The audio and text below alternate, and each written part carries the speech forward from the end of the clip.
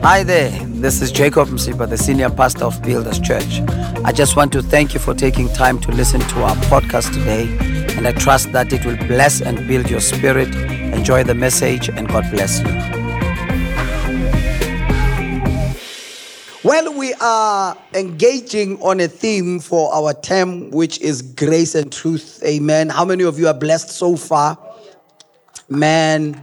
So I was listening to the message that was preached by Pastor Hope last week. By the way, it was her debut preaching as a pastor to preach on a Sunday full sermon. Amen. So I was jokingly saying that you were an experiment as Hillcrest camp. No, but you were privileged. I mean, I was listening to her.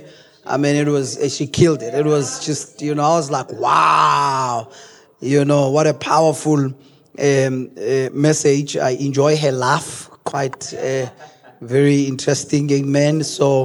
But it was a powerful message. And because last week I didn't, even get to preach myself the message. I was preaching in another church. A friend of mine was celebrating 17 years, so I had to be with him. But I was so blessed by the message last week, Under Grace. Amen. So today, because it is Heritage Day, we are just adding a little twist in it. Amen. But we're still within the same boundaries. We are going to preach the message titled The Grace Heritage. Or the heritage of grace, if you want to, but the grace heritage is our subject for today. Amen. I'm going to read Acts chapter number 20 and verse number 32. The Bible is very diverse. There's absolutely nothing that you will not find in the Bible. Amen. I'm going to be reading in the basic English, the Bible in basic English version translation. It's not on your U version. You have to really find it somewhere. The BBE translation, I think. Acts chapter number 20, verse 32, it says, "And now I give you into the care of God." Take note, "and the word of his grace." And the word of his grace, which is able to make you strong and to give you your heritage among all the saints. Say the grace heritage. Father, we just want to thank you this morning for your word. We pray that, oh God, you may speak to us and challenge us and just stir our hearts up this morning, oh God. Reposition us, realign us. Draw us closer and nearer to you, to your will, to your plans, and to your purposes, oh Father. And it is in Jesus' name that we pray. Amen and amen. Let's start off by defining the word heritage. What is heritage? I was talking to other pastors during the week, and I said to them, I'm this person who, when I'm doing something, I want to know, why am I doing it? I just don't want to be involved in something, do something, and not know why. Amen. And part of what I always avoid doing is to just go with the flow in terms of, especially, the calendars where you find, because it's this day, and then we align to that as a church because we're trying to be relevant. But I don't want to walk into that blindly. I have to know why so that I can be able to be accountable. So probably that's why we are even taking time, because one day we'll find ourselves celebrating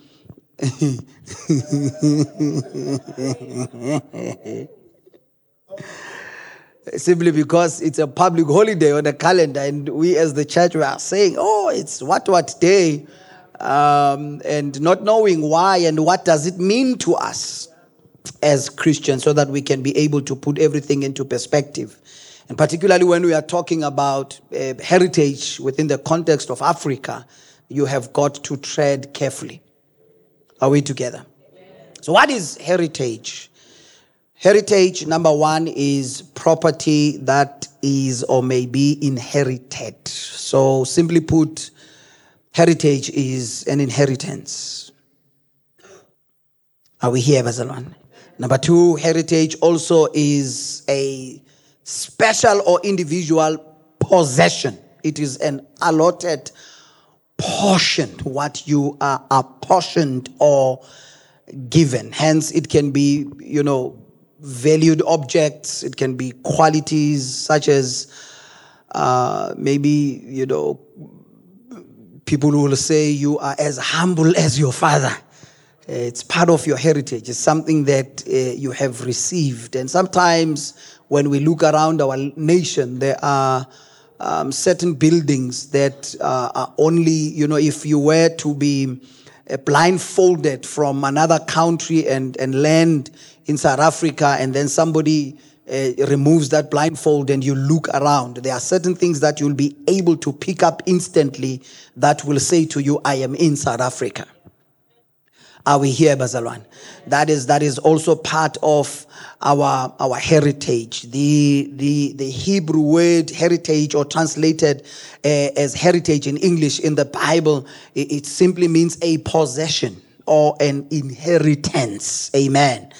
And specifically speaking, heritage is anything that is passed down from one generation to the next. Are we here? Anything that is passed down from one generation to the next. That is basically what heritage is and what it is about. Now, we can have heritage from men's work. If you labor, as all of us are working towards something. I mean, we are born into this world, you work, you let's start maybe with your education, and then you have a career or a business. These are the works of your hands. Are we here?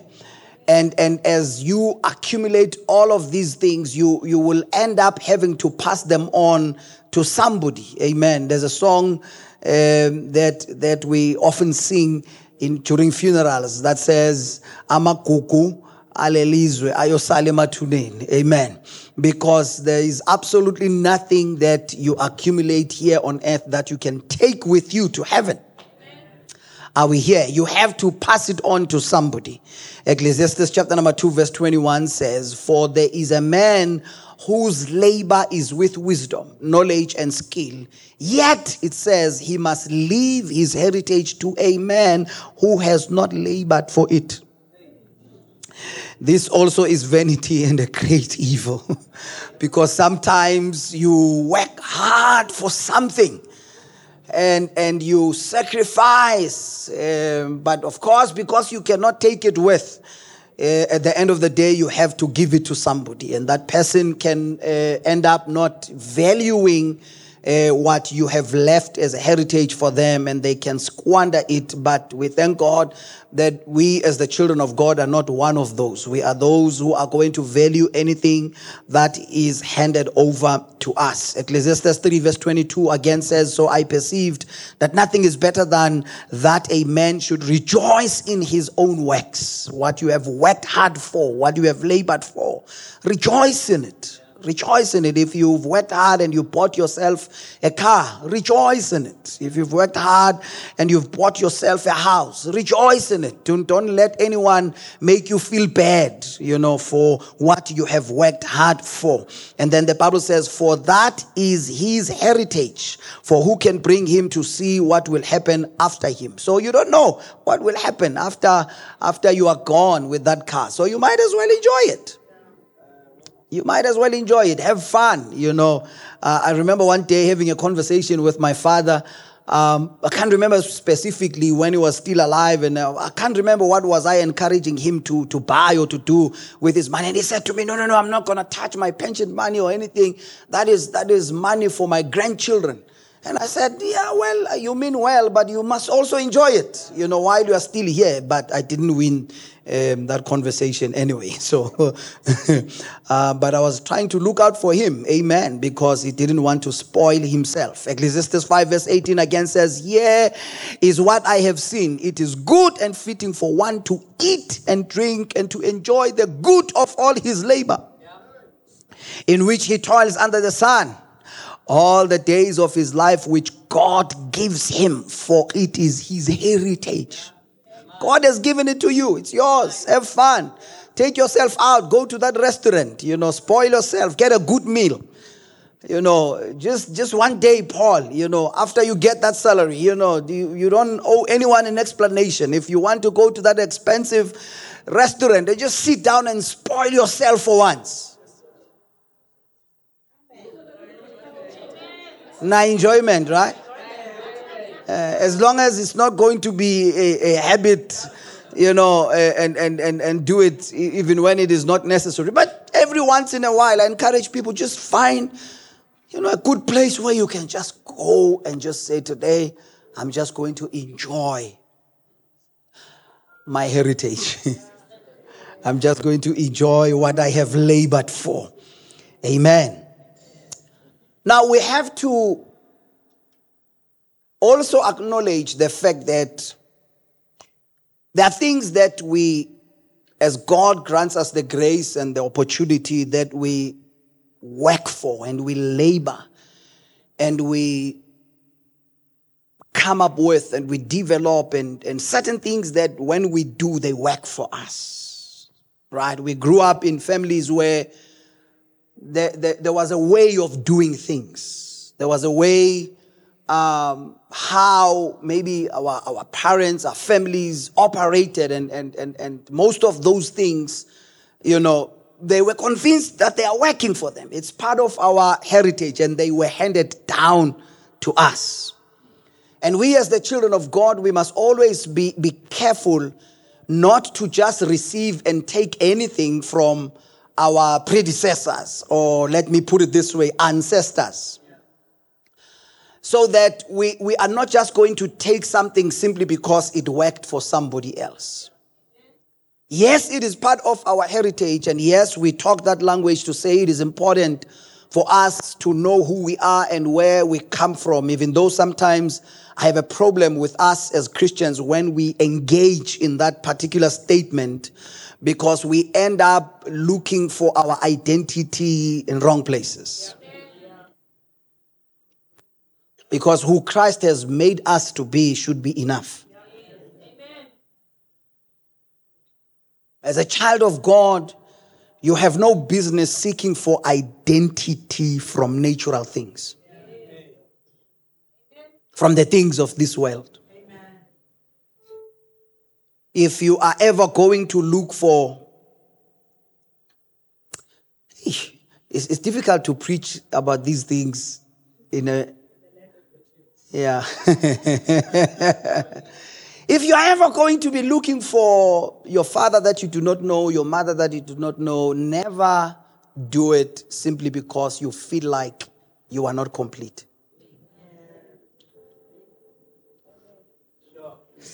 You see the tension in the room now. It's like, what do you mean? I mean, I need to know where I come from, who I am. No, who you are is in Christ. The Bible says we are complete in Him. Jesus. That scripture delivered me. You are complete in Him. You are complete in Him. It needs to register in our spirits as the children of God that who Christ is in my life and who He has made me to be is enough for me to make it through in this life. There's absolutely nothing of this world that is missing in your life that can ever cause you not to fulfill your destiny in Christ. So maybe we must have other reasons, but not that we feel like we are not complete. So after that, God has given us all of these things, and after we have received whatever form of heritage, we must be careful not to worship the heritage. We must be careful not to worship the heritage. Because our problem is that as much as there's beauty in our heritage, there's beauty in what was handed down to us. The first mistake that we make is that we don't discern between the heritage that comes from God. Because as we are going to see in just a moment, there is a heritage that comes from God. And it needs to dominate in any other heritage or form of heritage that we receive, Bazalwane. But the second mistake that we make is that after that we have a tendency of lifting our heritage above God. As if God now has, he must be subjected to all of these things that were passed down to us. And the sad part is that even as Christians, we become adamant that God comes second when it comes to our heritage. We regard ourselves as Africans who are Christians rather than Christians who are Africans. Most of us, ubuzulu bethu, businda ukudlula uNkulunkulu okithi. It's like, you see, I've been around KZN for quite a while, so there's certain things that I feel like I can say now, without being afraid of.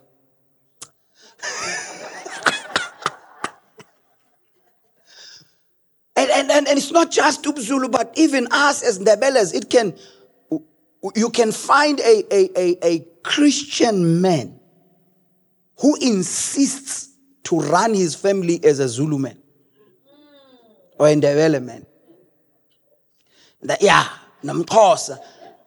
It's almost like I must, especially the poor wife and children, must be subjected to ubu Ndebele bako, nobu Xhosa bako, nobu Zulu bako, than ubu Krestu bako.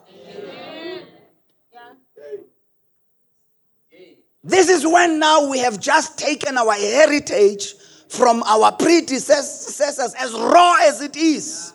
And we did not filter it through the lens of the heritage that comes from God.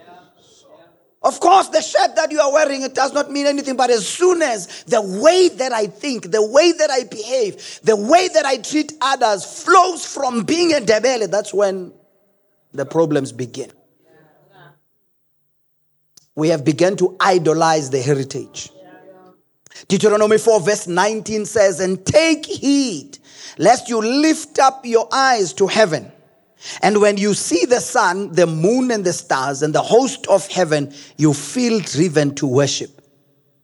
You feel driven to worship them and serve them, which the Lord your God has given to all the people under the whole heaven as a heritage." So even God himself says, even what I have given you, don't bow down to worship it. Enjoy it, indulge in it, but it was never meant to push you to worship. That's why when God describes idolatry, he says something that you have made with your own hands. And many of us, it might not be, our ancestors or anything like that. Many of us, we worship our jobs. Many of us, we worship the money we have, the car we have, the house we have.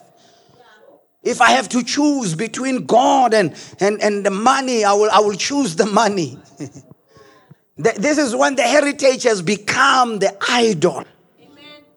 Never fall in love with the gift more than the giver of the gift. Never. Never let the gift change you into becoming an idol worshiper. And God has a tendency, especially to us as Christians, God has a tendency of taking exception if he has to be in competition with what he has given you. And he will come for it. He will come for it. He will come for it. God will take anything and remove anything in our lives that seems to be competing. He will not think twice. And you don't have to, you see, the challenge is that sometimes when we read the Bible, we choose what we want to take from it. You see, you don't have to be at fault for God to test you. Yeah, you don't have to commit sin for God to just say, let me see who's first in your life. Job, the Bible says he was a righteous man. He didn't do anything wrong. It's just that God just wanted to show the devil how faithful Job is.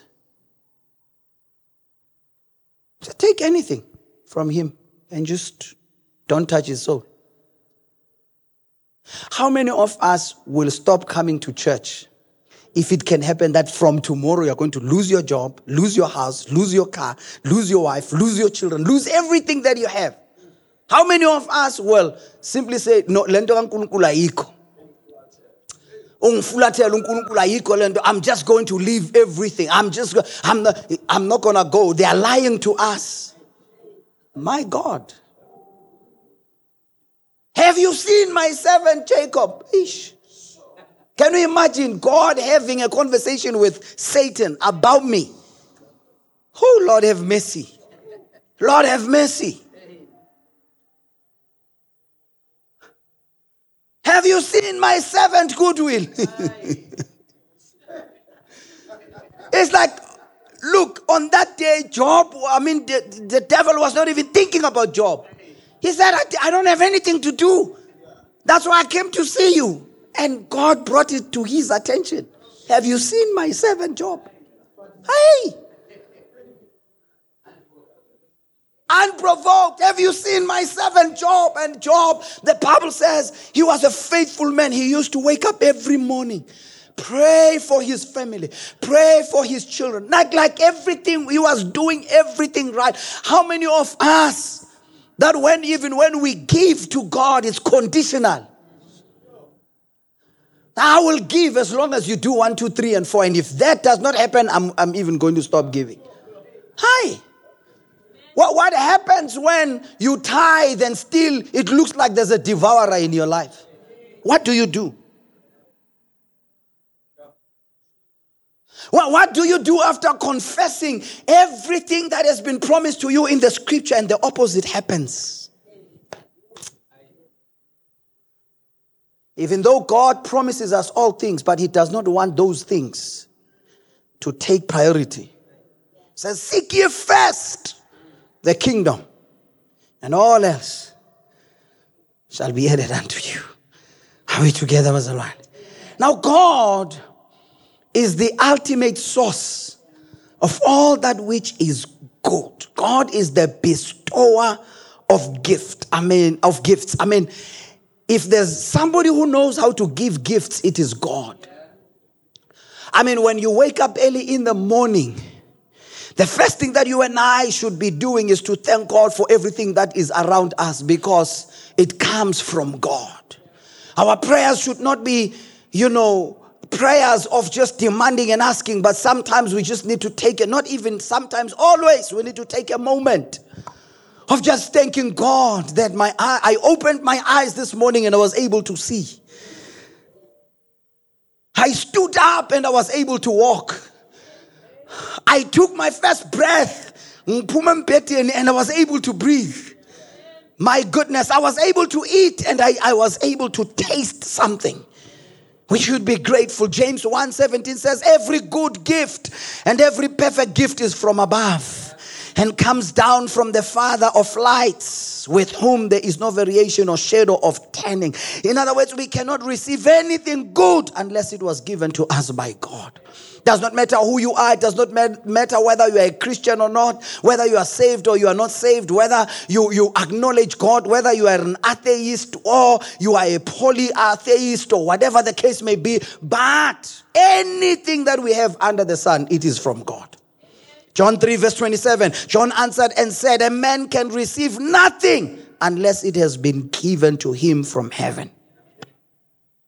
God is the ultimate source of everything. That's why we must always trust him. Always depend on him who gives us all things. And not trust the things or depend on the things that he gives to us. The Bible says he gives us all things richly to enjoy. But don't depend on that which God has given you. Don't depend on it. It's deceiving. You see, gifts from God, they are very deceiving. They can tell you that you have arrived.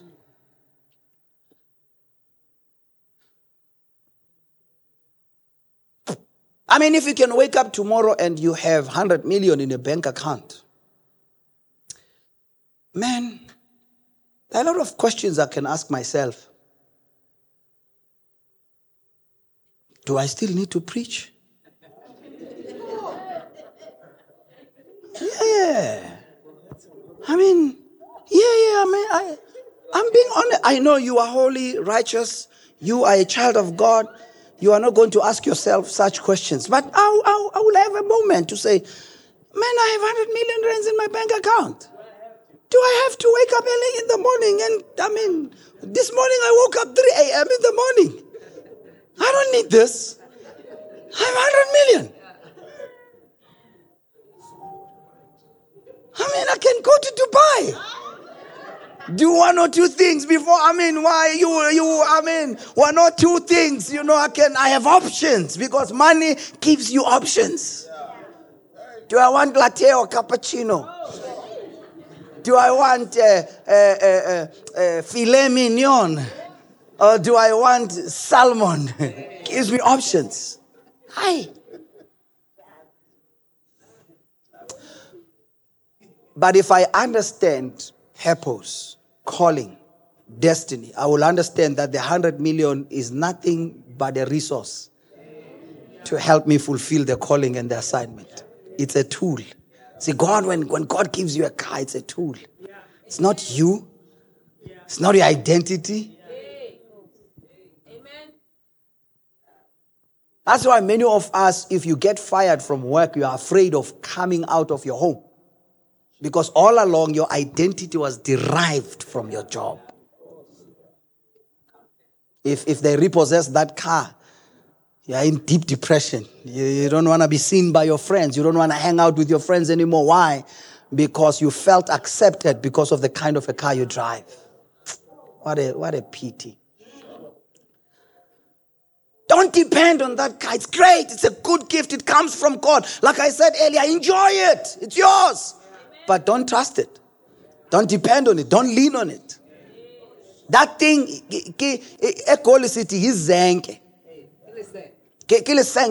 tomorrow it can be gone. And you don't want when it goes, it takes a piece of you with it. It steals your identity, your joy, your peace. And it may sound rich coming from me standing from here. I'm preaching, right? But of course, there are things that when they happen in our lives, we get disturbed. We get worried from time to time. I have to snap out and remind myself, why are you so worried? I'm reminded of the story of Jonah. You remember when Jonah was sent by God to go and preach in one place? So you must forgive me each time I talk about these incidences in the Bible where there's a place where somebody was supposed to go to and they did not go, or there was Cain and Abel, someone killed another one. So I have to think long and hard, who killed who? So even when between Nineveh and Tarshish, I have to think, which one did he not go to?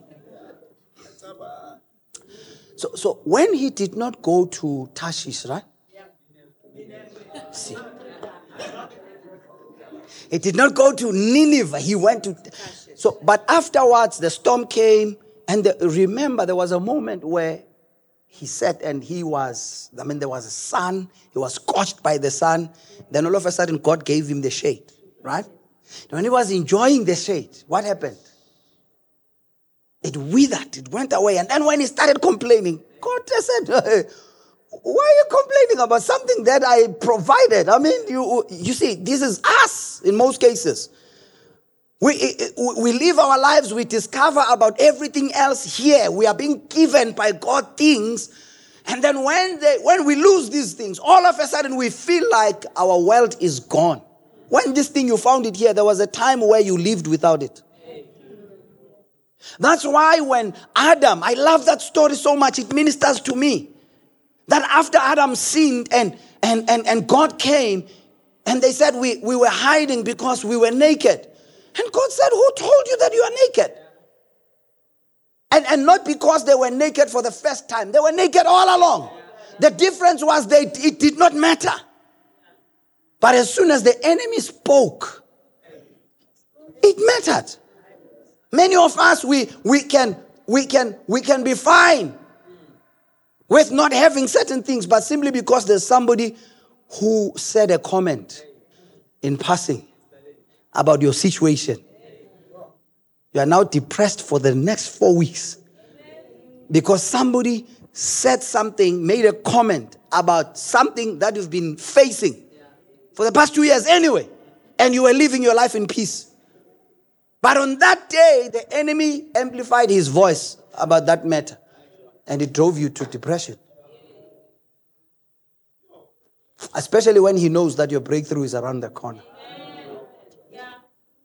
When the enemy knows that you are about to break through, you are about to step into something greater, you are about to experience the goodness of God, the favor of God, he steps in. And he just says something, and then he continues on with his life, and you pause all of a sudden. You stop moving, because that is what the devil wants to do. He wants to cause you to stop believing, stop praying, stop taking that one step of faith, stop meditating on the word of God, because once he says something, you just lock yourself in the room, stay depressed, stop praying, stop believing God, and stop expecting something from God. That's all that, because we tend to hold on to things that God said, my grace is sufficient. You remember when Paul said, I have this thing that bothers me, Lord, and please remove it. He says 3 times I asked. And God, while he was noticing that he was suffering from this thing, God did not remove it. He said, my grace is sufficient. Keep going. My grace is sufficient. This sickness is not unto death. Keep going. My grace is sufficient. Lord, it's been 3 years. I'm not working. My grace is sufficient. You are still breathing today. You are still alive today. You are still eating today. You are still walking today. You still have roof over your head today. Keep going. My grace is sufficient, he said. You are not going to die. Oh Lord, I'm already in the grave. I'm probably Lazarus in the grave. You're saying, but what's the deal? I'm now in the grave. You said this sickness is not unto death. First day goes by, second day goes by, third day goes by, fourth day, Lazarus come forth. Why? My grace is sufficient. That's why he says, even when you go through the fire, you are not going to be consumed. He does not say you are not going to face the fire. He says when you go through the fire, you are not going to be burnt. Going through the fire, you will go through the fire. It will look like you are going to be consumed. It will feel like you are about to die tomorrow. My sister, my brother, you are not about to die. You are not about to be crushed. You are not about to be destroyed. You are hard pressed on every side, but you are not going to be destroyed. You are not about to die. His grace is sufficient. Keep moving, keep believing, keep praying, keep doing what God said you must do. Keep giving, keep worshiping, keep praising God. Just keep on doing what God told you to do. His grace is sufficient. When you are going through the waters, you are not going to drown. I know the waves are huge. They look like they're about to kill you. I know you think you are not going to survive this week that is ahead of you. I know it feels like you're thinking, God, if you don't show up today, I'm going to die. I'm not going to. Let me tell you, you're not going to die. You will survive another day. You will survive another week. You will survive. You will live and not die. You will survive. You will be okay. You will get over it. And all I know is that God will not move out of our desperation. If God wants you to go through it, you will go through it. Oh, even if you are in the den of lions, the lions will be there looking at you, but he is not going to take you out of the lion's den, but he will shut the mouths of but the lions will be there. I don't know about you. I don't have to wait for the lion to eat me for me to be afraid. Just to be next that thing. In Joburg, we have what they call Lions Park. You can walk with the lions. You can tap them. You can what to cuddle, I pet them and whatever.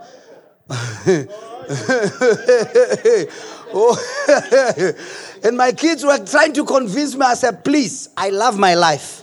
If you want to go, here's your mother, here's the car, go. Me, I still need to preach the gospel. Me, I still need to go to the nations. That thing is a lion. It does not have to bite me for me to panic. If it's approaching, what I know is that you and I are not supposed to be in the same space. Finish. I'm that kind of a guy, Paul. I don't risk with him. I love my life. I still want to live. Even if you can say, man, it's so cute. It's cute. What? If you have a dog in your house and you invite me,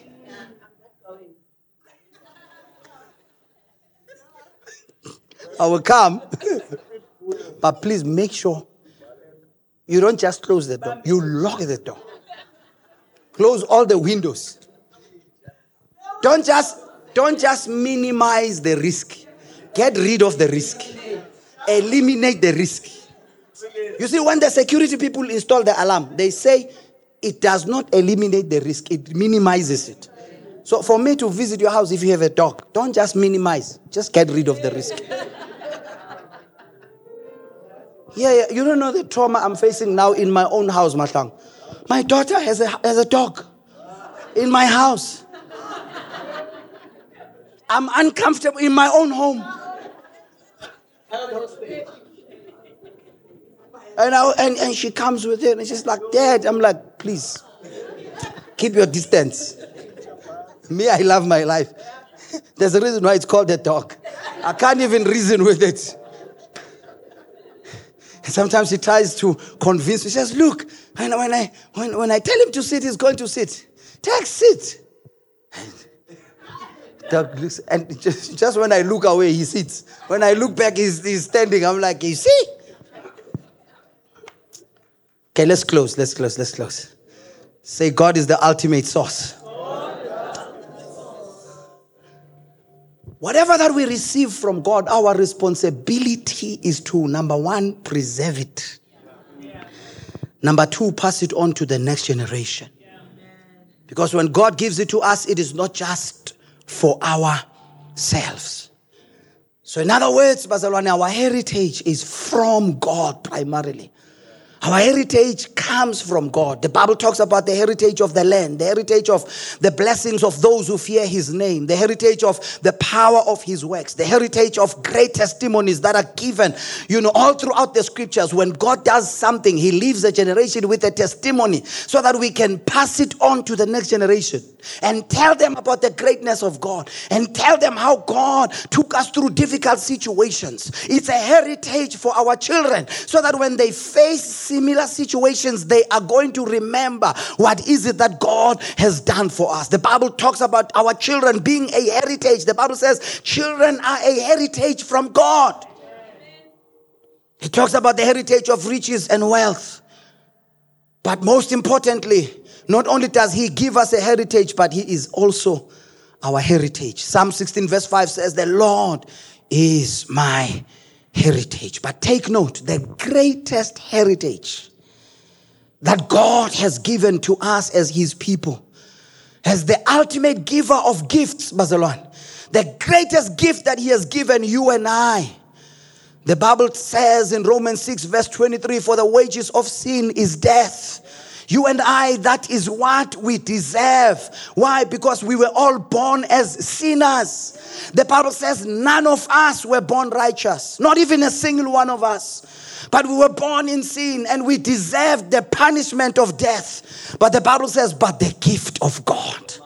The gift of God is eternal life in Christ Jesus our Lord. When Peter was preaching in the book of Acts chapter number 2, his very first message, he preached this message until those who were listening, the Bible says they were convicted by the Holy Spirit and they asked, what shall we do? And he said, repent.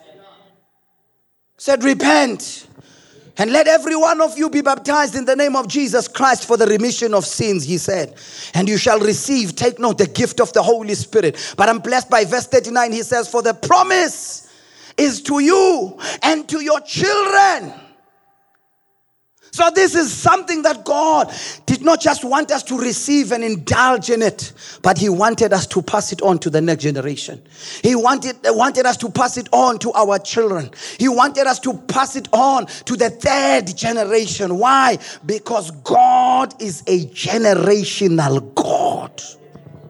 Our God is a generational God. In Acts 3 verse 13, the Bible says He's the God of Abraham, Isaac, and Jacob. So in other words, you need to understand, the minute you become a parent,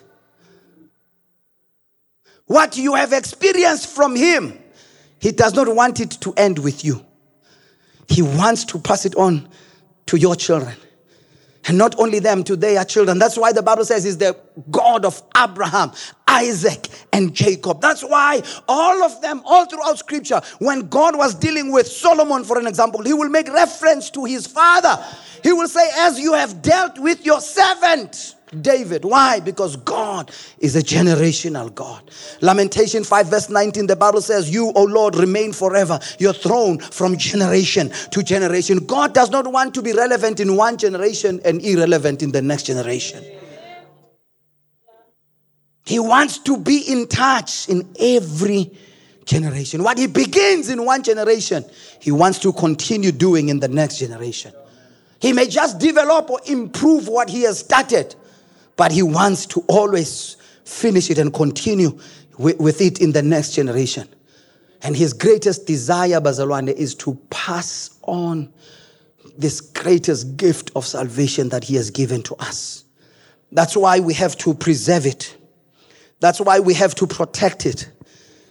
Because the biggest debt we owe the next generation, our children and their children, it is the heritage of salvation.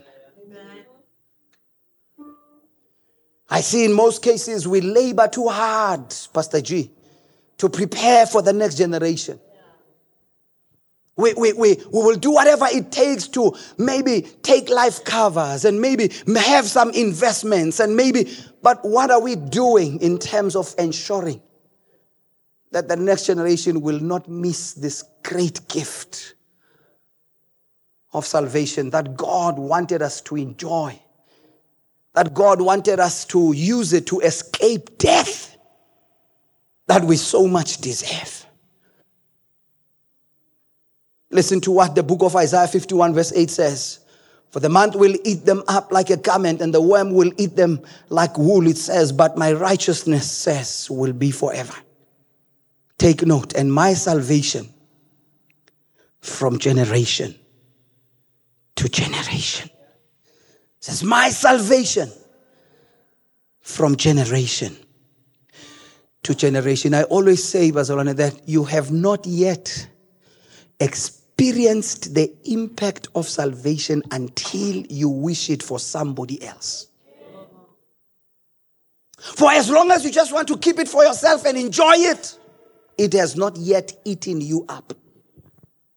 This salvation is not just for us to enjoy and hide away with it. We need to come out with it. We need to look at our children with compassion and with desire and zeal in our hearts and say, if there's one thing I desire for you, it is for you to know God. Above the money that I can leave for you, the good education I can give to you, the house and the car I can buy for you, what I wish for you above everything else is for you to experience salvation that comes from God. And this salvation, the coming generations have got to know that it is by grace. As I close, because all of us under the sun, we know that we need salvation.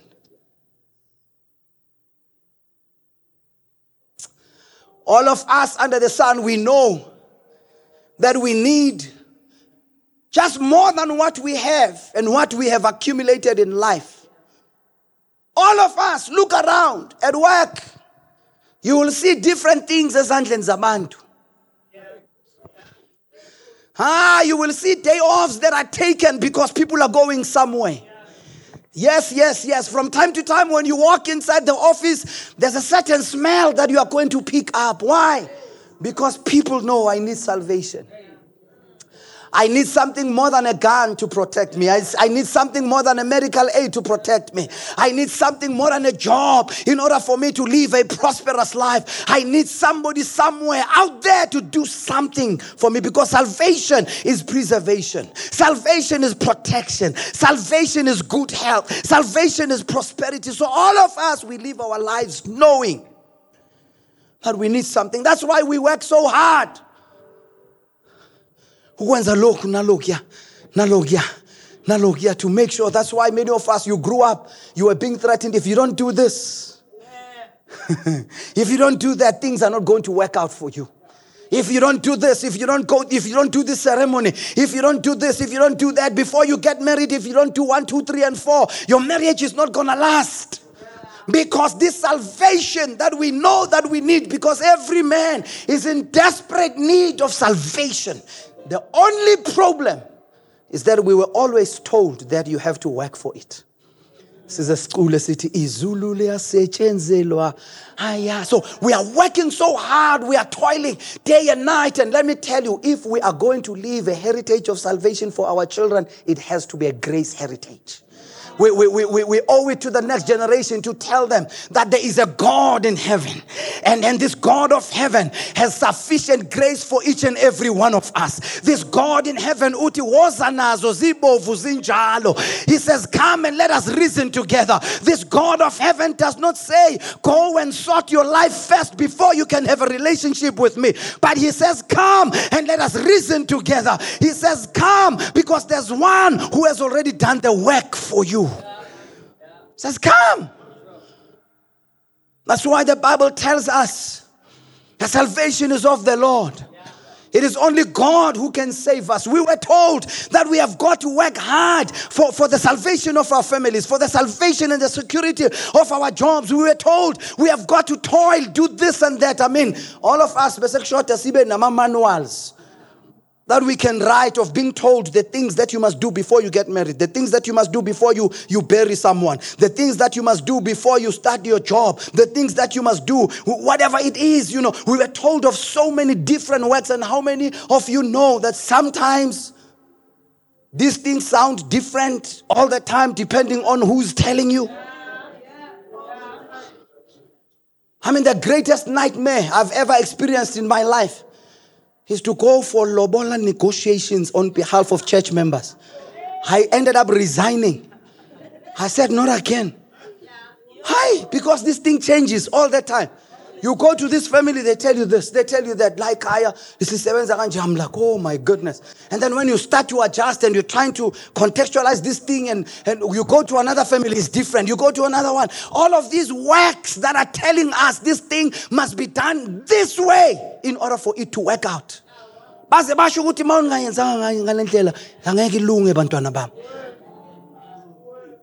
The most painful one was when one of our church members that we sent to school, paid for, to go to school, and she graduated. The first job she worked to be employed, I was the one who organized it. And when I was sitting in the lobola negotiations on behalf of the groom, the father tells me to my face, "Simfundisile umntwana wethu." Yeah. That was the day I resigned. He tells me, I'm like, you refused to sign surety when your daughter went to school. When they needed somebody to sign, you refused. I had to put my name on the line so that if she does not pay, call me. And of course they called me. And today you have the nerve to tell me that you are going to charge on the basis of her education. Is that how much she's worth? It's crazy. I'm sorry to say this as a black person. I hate lobola with every fiber of my being. I hate it. I hate it. That's why I'm not ready to collect lobola for my daughter. When she gets married, I'm buying her a car and a house when she gets married. Hey, Fatma Kier met ons. I don't want no lobola. For what?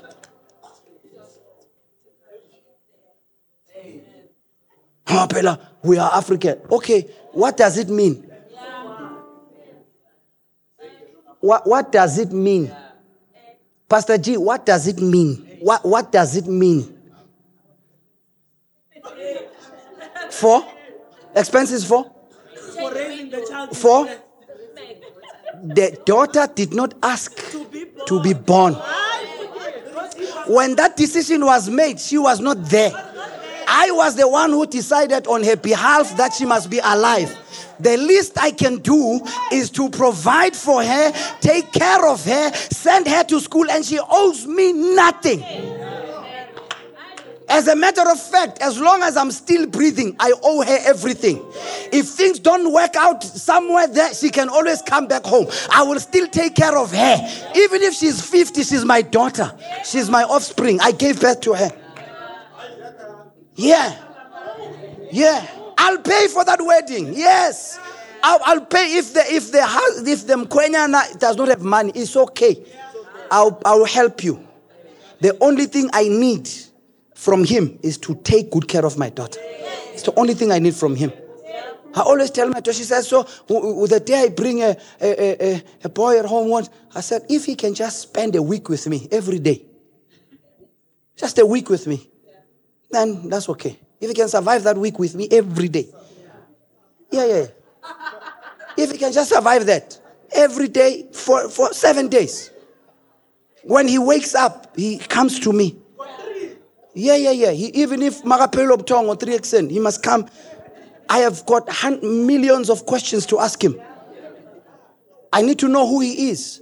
I need to know the demons that are in his heart. I need to know the condition of his. I don't care whether he speaks in tongues. I need to know the condition of his soul. I'm not happy about the fact that he's just going to give me 100,000 rands and then I'm going to close my eyes to the fact that he might wake up tomorrow and murder my daughter. No ways. I need to know what kind of offenses have you gone through. How did your father treat you? How did your mother treat you? How many? I need to know all of them demons in the closet first. There's no amount of money that can replace that. No amount of money. Have been in lobola negotiations where the in-laws did not even care. They did not even talk to Mkwenyana. All that they were concerned about was the amount of money he can pay. They don't even know where he stays. When he takes this girl and runs away with, they will not know where to knock. The devil is a liar.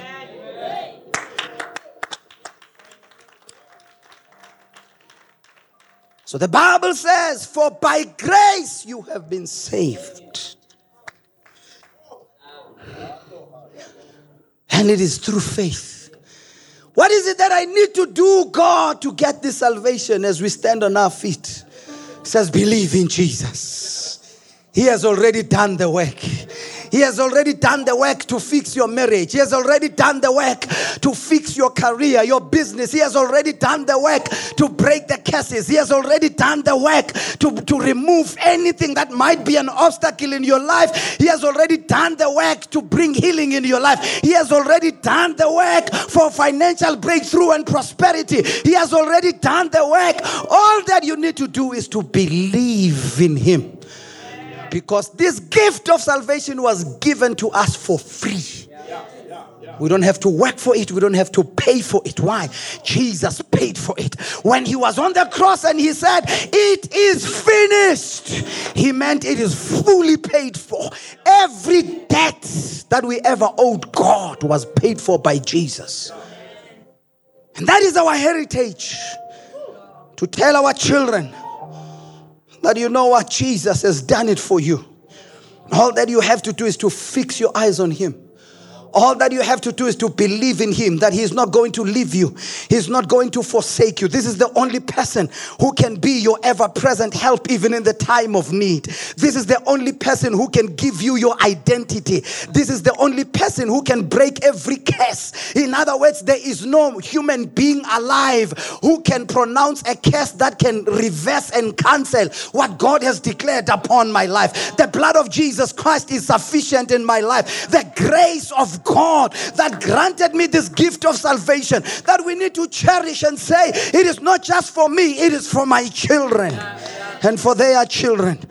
What we owe to the next generation, Bazalwan, is to preserve this salvation and not add anything to it. Preserve it, protect it, and pass it on to them. And say, here's the gift that God has given us. More than any other gift that he has given to us, prophecy. He has given us the gift of being an apostle or whatever the case may be. But here's the greatest one, the salvation. And the least we can do is to tell them, preserve it. Protect it. Because it is the gospel of grace.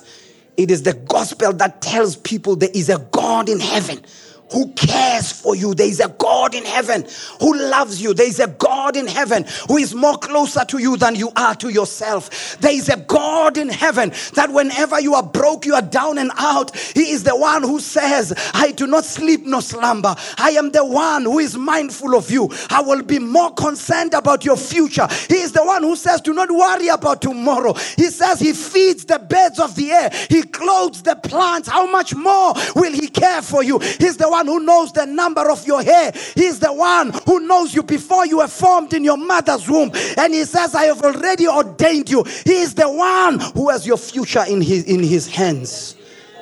He's the God of grace. He's the God of love. He's the God who does not need a performance from me. He does not need me to be, in order and whatever. He says, I've given you the blood of my son. And he says, with boldness, you can come anytime.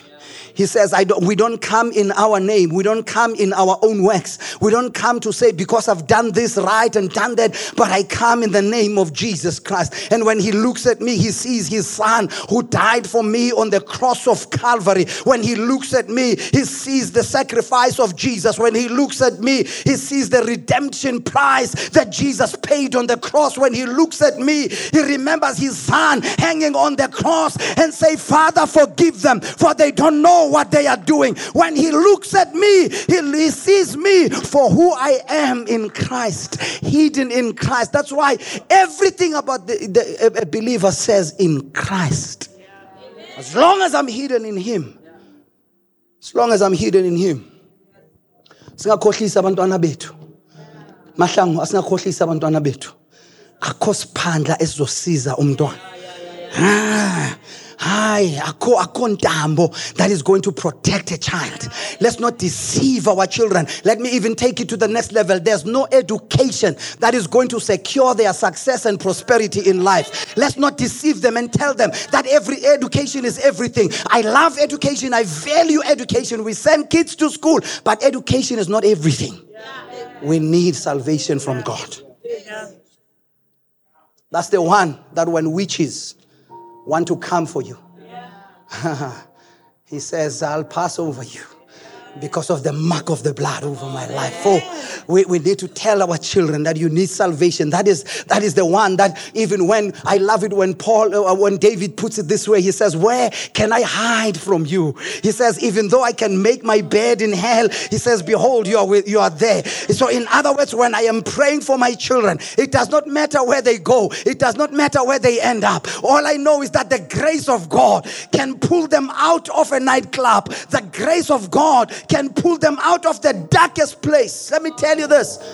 Pastor Lungindala, my friend, who was here during our 1-year celebration, pastor's kid, he went his way, he went wild.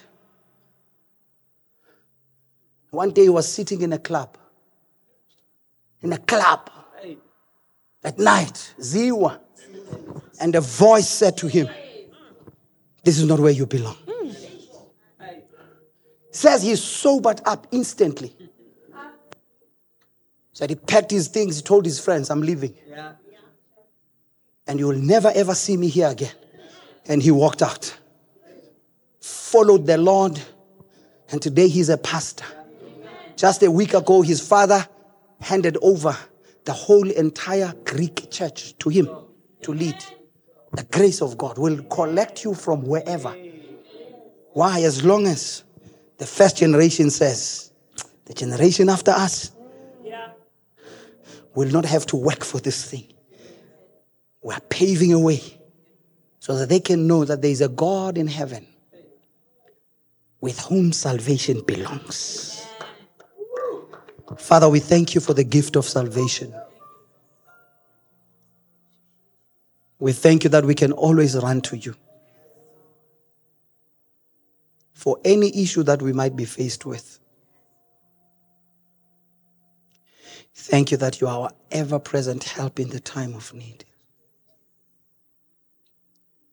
Even in our nation, we say, send salvation. Upon our families, oh God, we need your salvation. In our cities, we need your salvation. We need your saving grace. And today we are so grateful for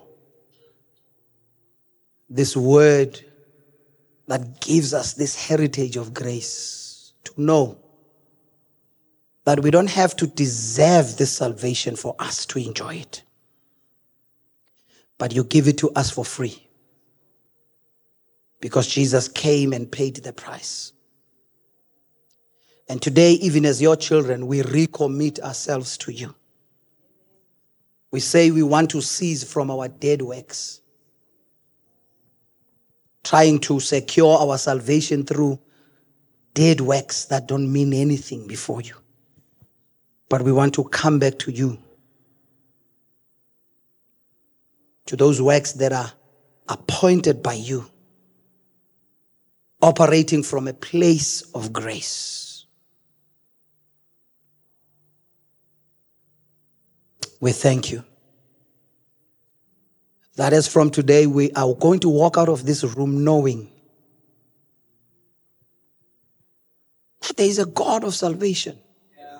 We don't have to be afraid that whenever we are told that there are curses following us, misfortune, bad luck, amabhadi inyama ichitho will know that your salvation has taken care of all of that. Insindiso yakho uNkulunkulu wethu iphelele. It took care of our past. It is taking care of our present. And it is also going to take care of our future, because we are justified by the blood of Jesus. Thank you that one day at the coming of your Son, we will not have to stand and explain ourselves, but the blood will speak on our behalf and say, these are those who have dipped their clothes under the blood of Jesus Christ. Thank you that we are covered under the blood of Jesus. Thank you that we are surrounded by the blood of Jesus. And above all, we thank you that your grace is sufficient for each and every one of us, that whenever we are weak, you are always strong. Your grace is sufficient. Musa wakho uNkulunkulu wanele bonke. You never run out of your grace for me. Each and every day, Father, your grace is sufficient. Thank you once again for listening to the message today. We trust that you were blessed by it. Please do subscribe to our podcast to receive new messages every week. Thank you very much and keep on building.